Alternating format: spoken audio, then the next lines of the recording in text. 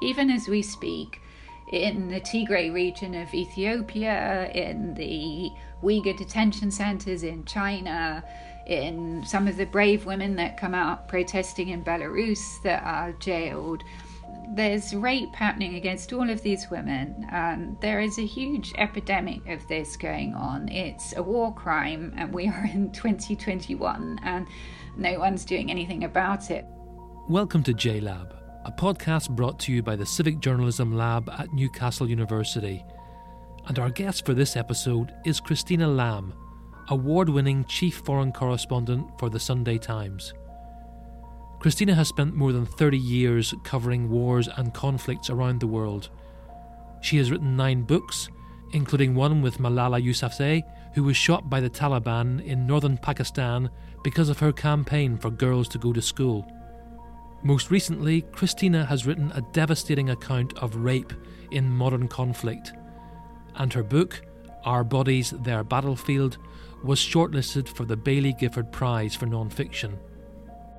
Now, CNN has learned that soldiers in the Tigray region are using rape as a weapon of war, and we want to warn you some of what you're about to hear and see is graphic. In the conversation you're about to hear, we discuss why it's been so difficult to convince male editors to publish stories about the atrocities committed against women in wars and conflicts.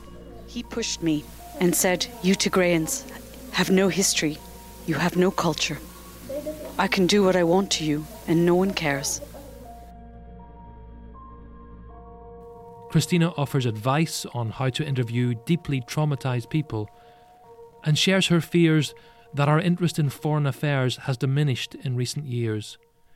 But she also explains how she got her big break as a foreign correspondent, and I began our conversation by asking Christina whether she is happier writing books or reporting for newspapers. And actually, I always wanted to be a novelist before I became a journalist. But I also love writing news and being on a breaking news story and going to places where things are happening. So it's great to be able to do both. My very first job was in TV. I worked as a trainee at Central TV. And in some ways, I think that was a good education because, TV, you have to be much more brief and to the point. And local news, I always remember the news editors saying, no one really wants to know what you have to say. They're much more interested in what the neighbours are doing. So you've got to grab their attention quickly. So I always try and have some kind of sentence that is intriguing in some way or makes people want to read on. I don't kind of assume that people will just read the story. And I think also when I started out, as a foreign correspondent, I was very young. I didn't know very much. And I was 21, 22. And I probably wrote quite naively. But in some ways, that was quite helpful because I'd never assumed anything about readers because I didn't know very much. And so I was sort of explaining things to myself as I wrote the stories. And I've always been a great believer in sort of keeping things simple, not overcomplicating, whether it's a book or an article. That sounds sort of obvious, but actually lots of people don't do that. They do overcomplicate and write this kind of stream of consciousness that is difficult for other people to decipher sometimes. So, just keeping to the facts of what happened, where, when, why, but also telling stories. And I told you I wanted to be a novelist before I became a journalist. I'm really a great believer in storytelling, and I feel that my job is to be able to tell people's stories who maybe can't tell them for themselves because they don't have access, they're in faraway places, they might be about issues that people don't want to hear about. So, for example, my book, which is about war rape, is something a lot of people find very uncomfortable, not least some of my editors who have rather I didn't write about things like that. And I personally do not think that just because something is uncomfortable that we should ignore it. On the contrary, we should be writing about it. But sometimes it makes it more challenging to find a way to write it in an engaging way that will make people read it rather than just be put off and think, oh my God, I don't want to know. You say in your book that you began on this path of being a foreign correspondent almost by accident. Can you just describe how that happened, and then what was the point at which you thought, yes, that this is my natural home? Well, I certainly never set out to be a war correspondent, which is what I've mostly ended up covering. And frankly, I wish wars would end, and so that I didn't have to keep covering it. The places that I've covered, the wars seem to never end. Like Afghanistan's been going on 40 odd years, and Iraq and Syria and Libya and all these places just go on and on. We don't seem very good at ending wars anymore. I had never met a journalist. My parents read the Daily Mail, largely because my dad liked the horse racing. So I didn't grow up in a family where we kind of discussed the news or anything like that. And then at university, one day some friends were going to a cheese and wine party, which sounds very kind of 80s. And so I went to this party, and it turned out to be for the university newspaper. And so the different section editors spoke about what they were doing. And I thought, this sounds really interesting. I love writing, and I like talking to people. I'm curious about what people are doing. So I joined up, and I ended up editing that paper. So that sort of was my way into journalism. And still, when I left university, my plan was to be a journalist for a short while and make a little bit of money, and then go and rent a garret somewhere and write my great novel.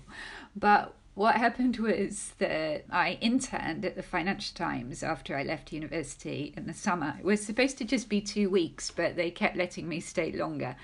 And it was brilliant. I loved it. And I saw, because in those days they had more foreign correspondents than any other paper. And so I'd see these foreign correspondents kind of come back in. It was the summer, so some were coming home and sort of wafting into the office, and they all had like these kind of beaten leather satchels full of foreign newspapers, and they spoke in foreign languages, and they had suntans, and they looked very exotic. So I thought, this is really interesting. I'd like to be one of them. So I spoke to them quite a lot. And one day, the foreign editor was supposed to be going to a lunch of South Asian politicians, and last minute he couldn't go. So he asked me if I would like to go, because I was always going on about India. And so I went to this lunch. They were expecting the foreign editor of the Financial Times. They got the intern, but they were very nice to me. And I sat next to a man who was Secretary General of the Pakistan People's Party. And in those days, Pakistan was a military dictatorship under General Zia. The opposition leader was Benazir Bhutto, who was in exile in London. So this man asked me if I'd like to interview her. Of course, I said yes. So it was arranged I'd go and interview her. So it was like my first big interview. And the day that I interviewed her was the day that she announced her engagement. So her flat was full of bouquets of flowers. I've never seen so many. And we got on very well. She couldn't be written about because there was censorship in Pakistan in the local media. So she was really dependent on the foreign media. Then I got this traineeship at Central TV. So I went to work there. She actually went back to Pakistan. And a few months later, I came home from work in Birmingham, and there was this most beautiful gold-inscribed invitation on my doormat, which was to her wedding. And so, of course, I went. I'd never been to Pakistan, and it was an incredible introduction. Anybody that's been to a South Asian wedding will know that they are very colourful, they go on for a long time.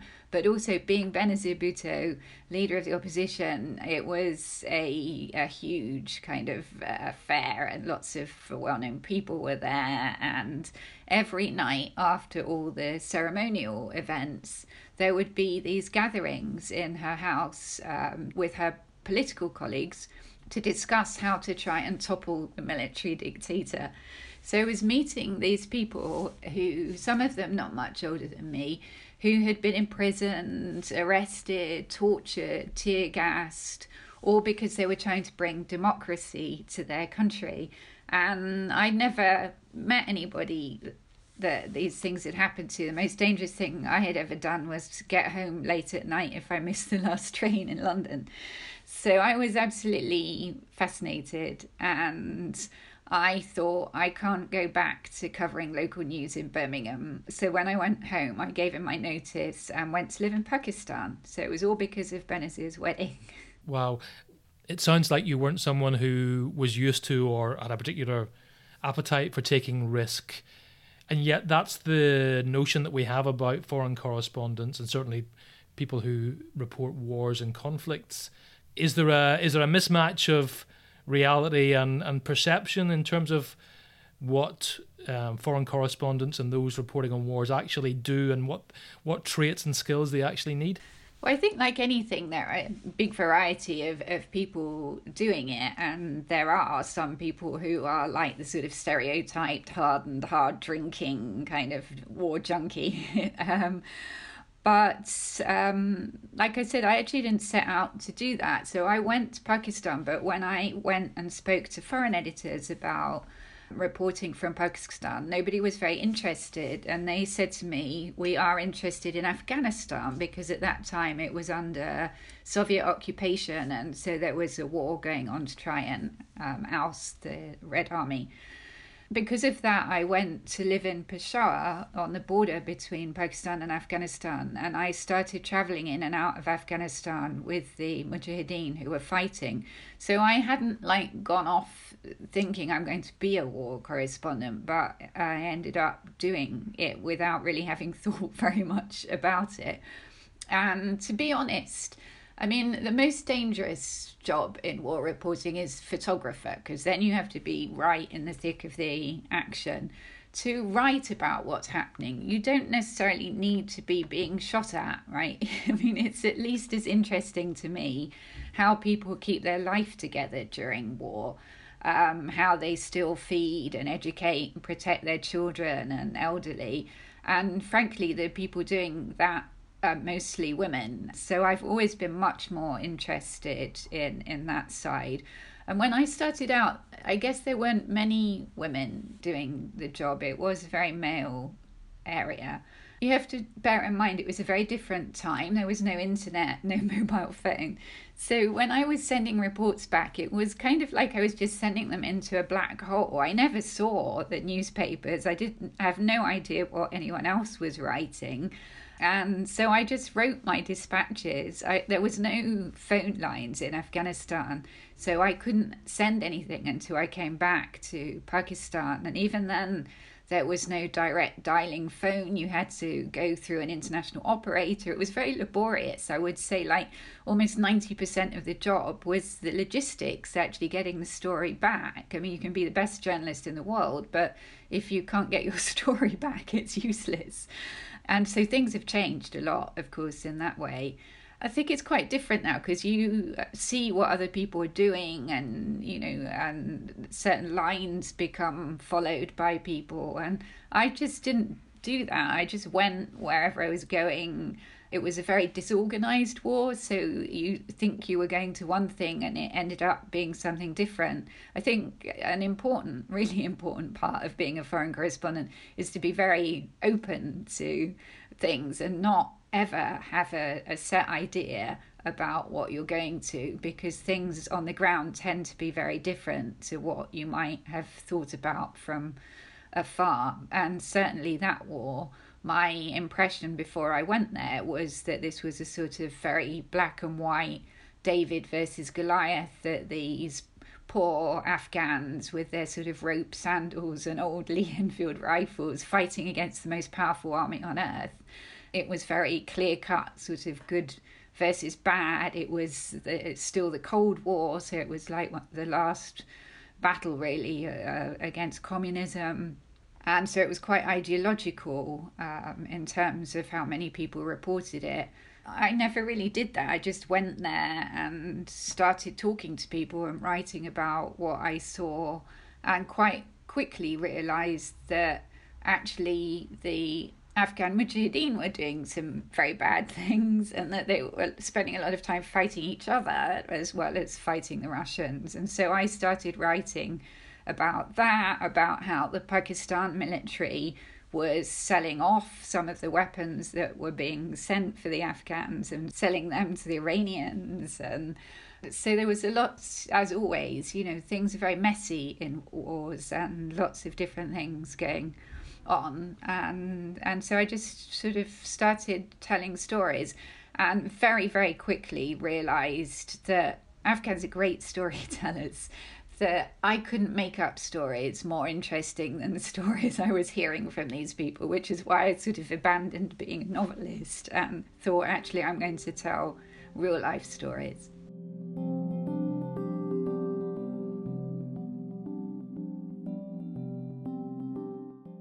When was the first time you noticed that the stories or the ideas for stories that you were pitching to your editors back in London were different to the stories that perhaps they had been used to? I'm not really sure I knew, because I didn't see the paper. Communications were difficult because, I didn't have, there was no mobile phone, so I'd have to make a call. It was very expensive to call.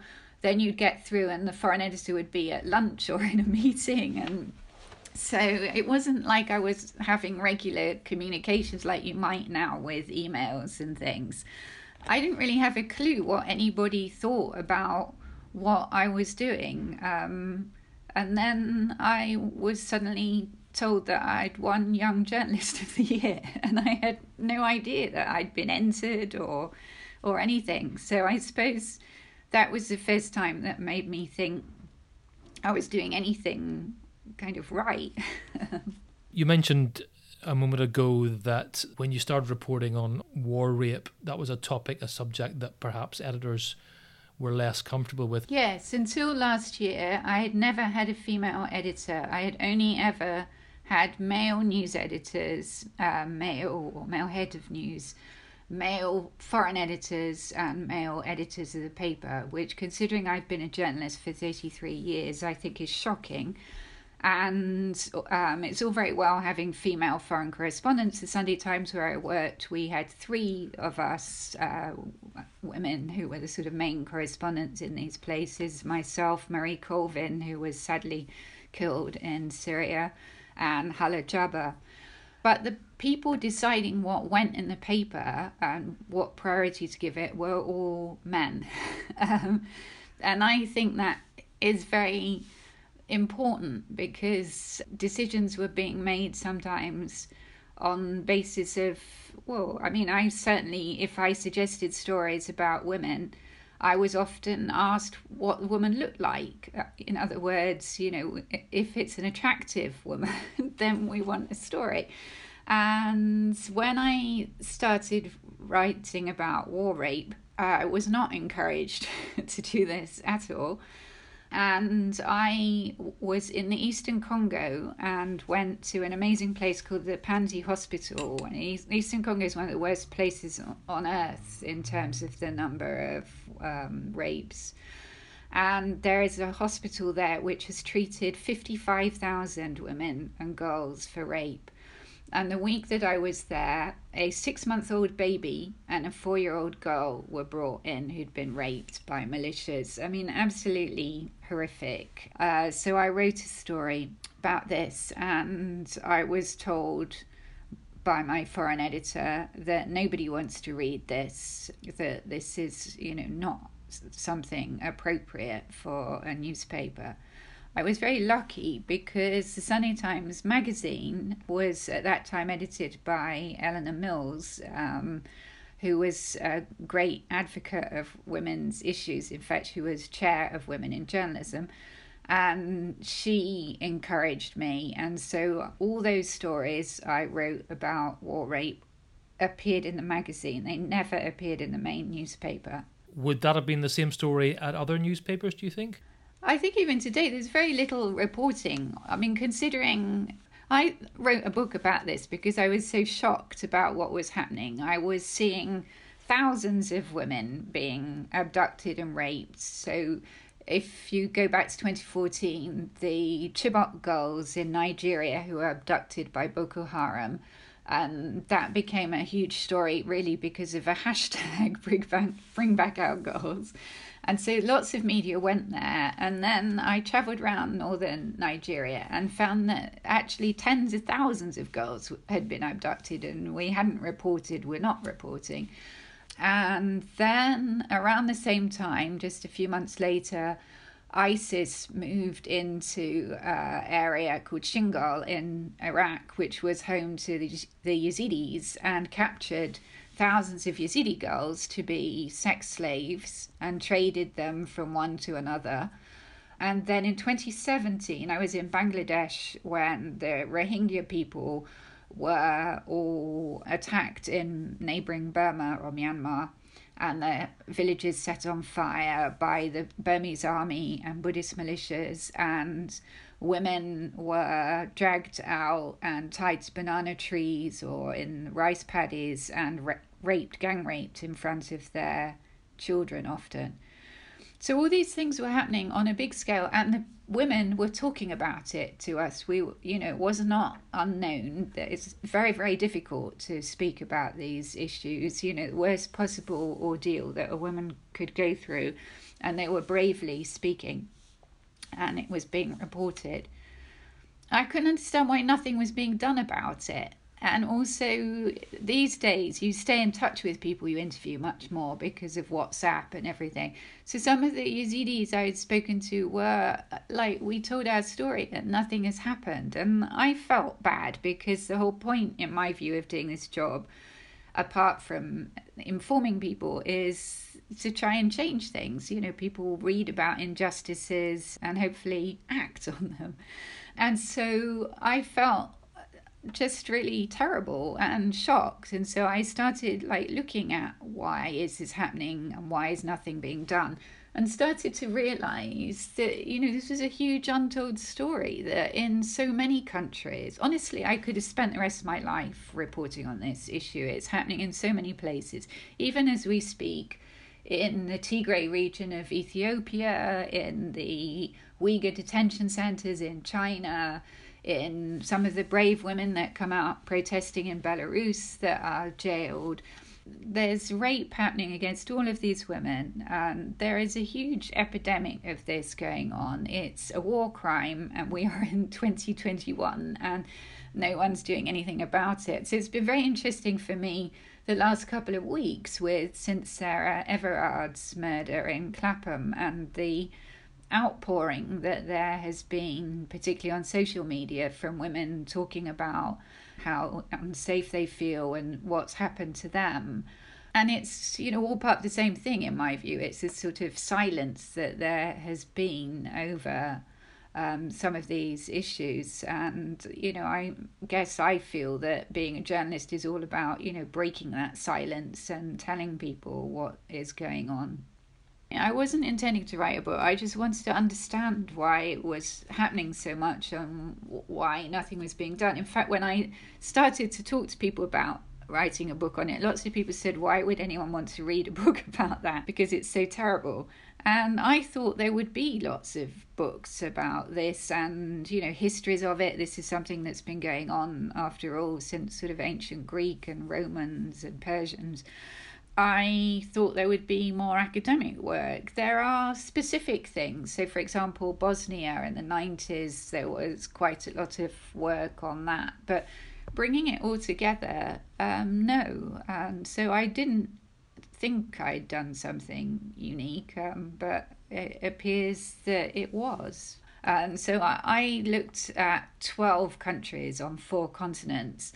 But I could have spent the rest of my life doing it, as I said, because it's in so many places. And I mean, just recently, it's not just against women, it's also men. That's even more taboo. Just recently, I interviewed somebody who'd spent 14 years in Guantanamo Bay without charge, who was tortured, waterboarded.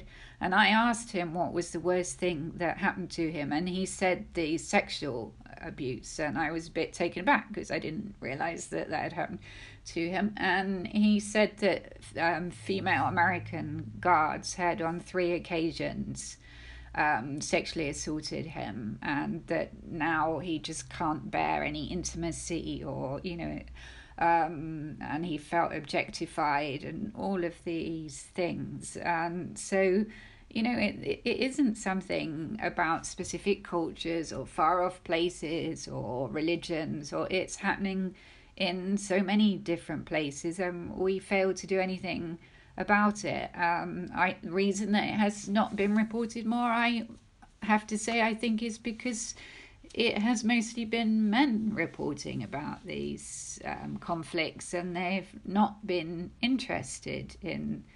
And if you look at military histories, most military historians are male.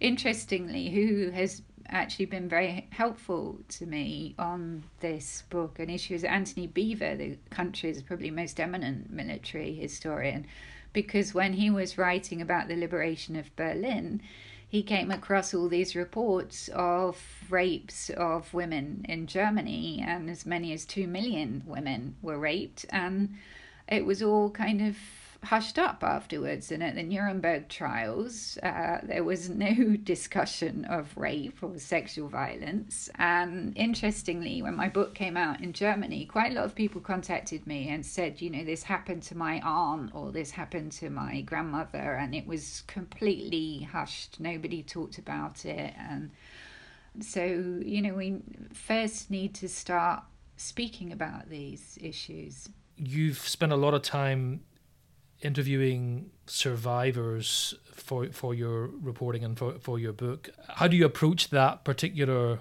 part of your role? This is something I've become really passionate about, because actually as journalists we're often the first people to interview deeply traumatized people. Like when the Rohingya were fleeing across the border into Bangladesh, we're all standing there with microphones or notebooks where we're saying, what happened to you, and trying to get their stories. And often we're in a rush on a deadline, and then they're telling these really shocking stories.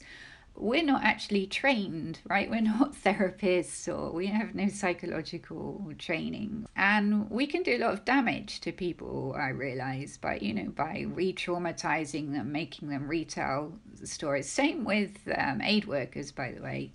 So now I've become very interested and working with survivors to try and come up with some kind of guidelines to help journalists working in these kind of areas of how best to interview survivors so that we don't cause more harm, and that we do it in the way, the most important thing is that they be allowed to tell the story the way they want to, how they want to, and that they don't just become their trauma. I think that was one of the things that really stuck in my head, that lots of the people I spoke to said they don't want just to become their story. They want people to know that they're people with dreams and hopes, like any of us. And that was very important. It was a real worry to me doing the book that I would be making people retell the worst possible thing that had happened to them.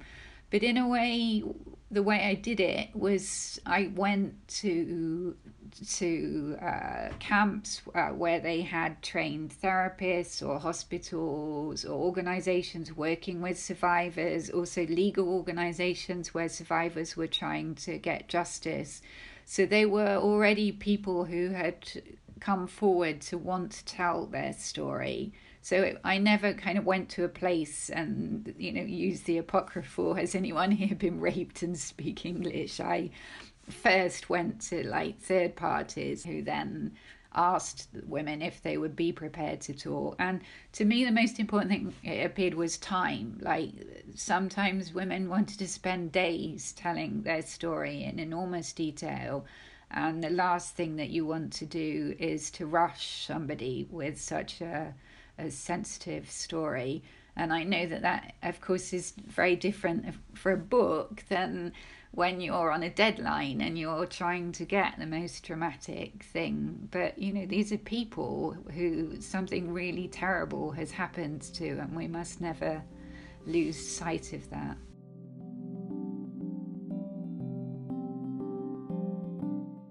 I liked the way that you told their stories over several chapters, I think, Christina, that it didn't seem when I was reading the book that these were just case studies and then we were quickly moving on to something else or someone else. Is there an argument that all reporters just need to be aware that they have a responsibility after the story has been published? Well, I think, people, for example, talk about consent and informed consent. It's not enough to say to somebody, I'm working for the Sunday Times and this will appear in the Sunday Times.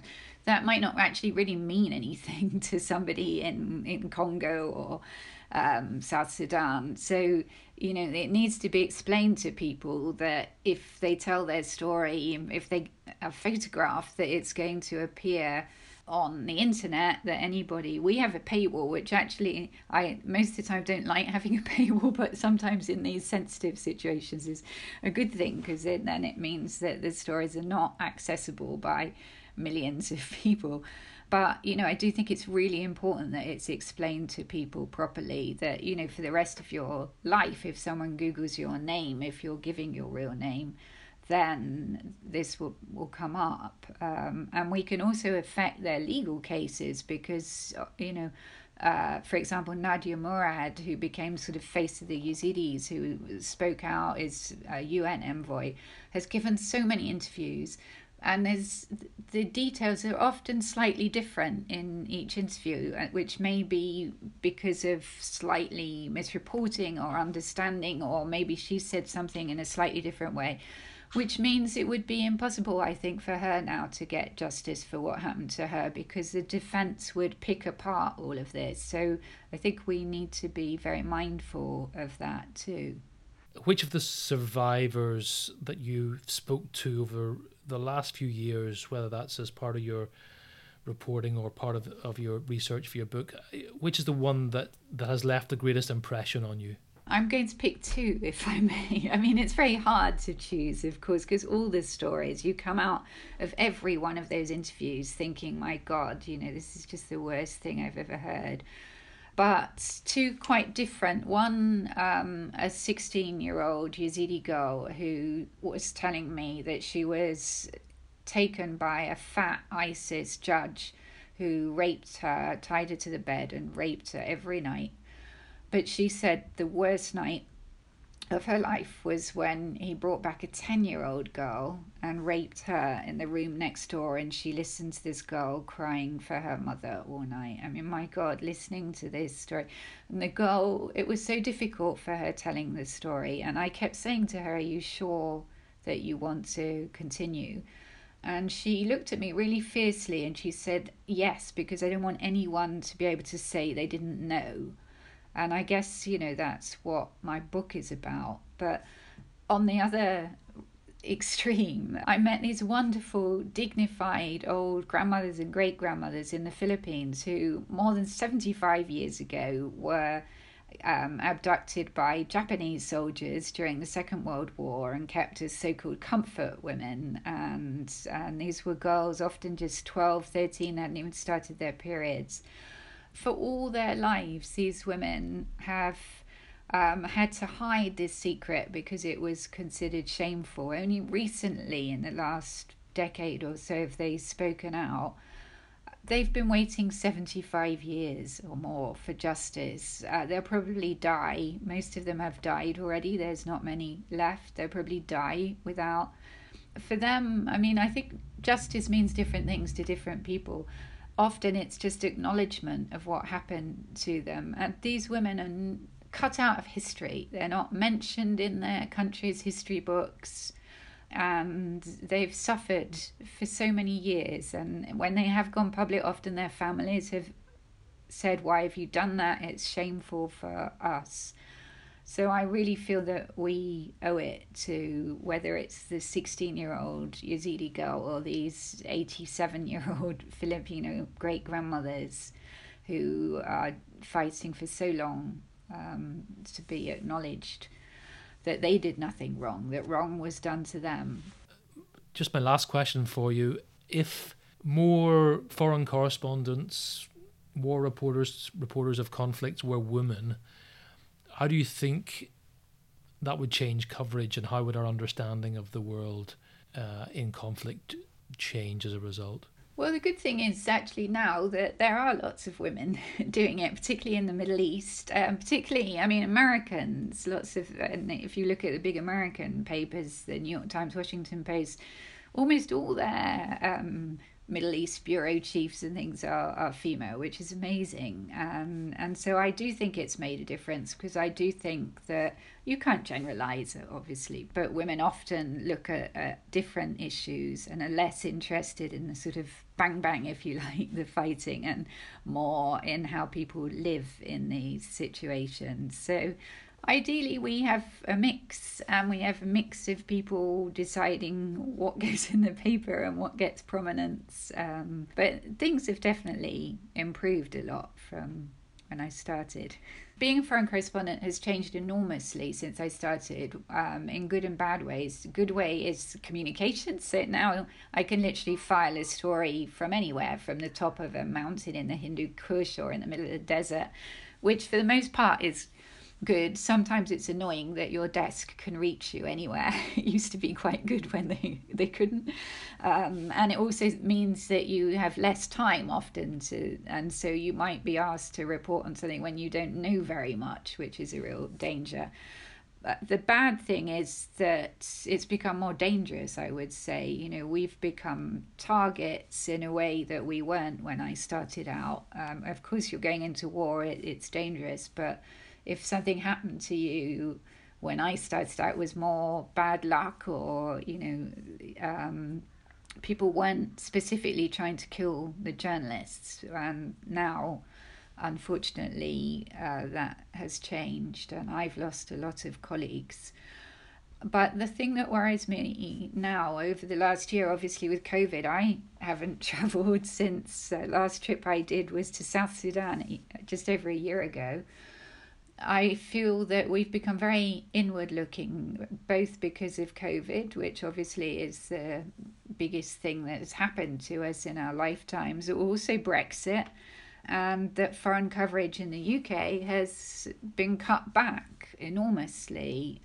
That worries me, because, you know, wars haven't stopped in these places. Bad things are going on, and it feels like we're a bit, I don't know whether we've become fatigued, that we are less shocked now at these things that happen, and people pass over them very quickly, and that troubles me. You know, our role in the world has changed, and we maybe don't have the influence. The UK used to really punch above its weight, which was useful as a British correspondent, because it meant any conflict going on anywhere, there was always sort of British involvement in trying to resolve the situation, and that in the last few years has really diminished a lot. We definitely don't have the influence that we used to have, and now cutting the aid budget is going to weaken that further. I mean, I feel like we forget things too quickly in the news. Some things, the biggest story on earth for 2 weeks, like the Chibok girls in Nigeria, and then no one does anything about it afterwards. And, you know, 7 years on, more than half those girls are still missing. And it's always been very important to me to go back to stories. I have a lot of fights with my newspaper over Afghanistan, because that is the place I'm most passionate about, where I started out. And I've gone back and forth, and I think there's just a fatigue about that. People feel, you know, war's been going on for ages. Some people think the war's finished. It hasn't finished. More people are dying in Afghanistan than at any point over the last 20 years, but it's civilians. I feel very strongly that we shouldn't forget those people, and I get endless messages from friends in Afghanistan, who, particularly women, who are being forced into this terrible choice of whether they leave, give up their jobs and leave, or they stay there and risk being killed because they're being targeted. And nobody should have to make that choice, and I think it's incumbent on us to report that and make people aware.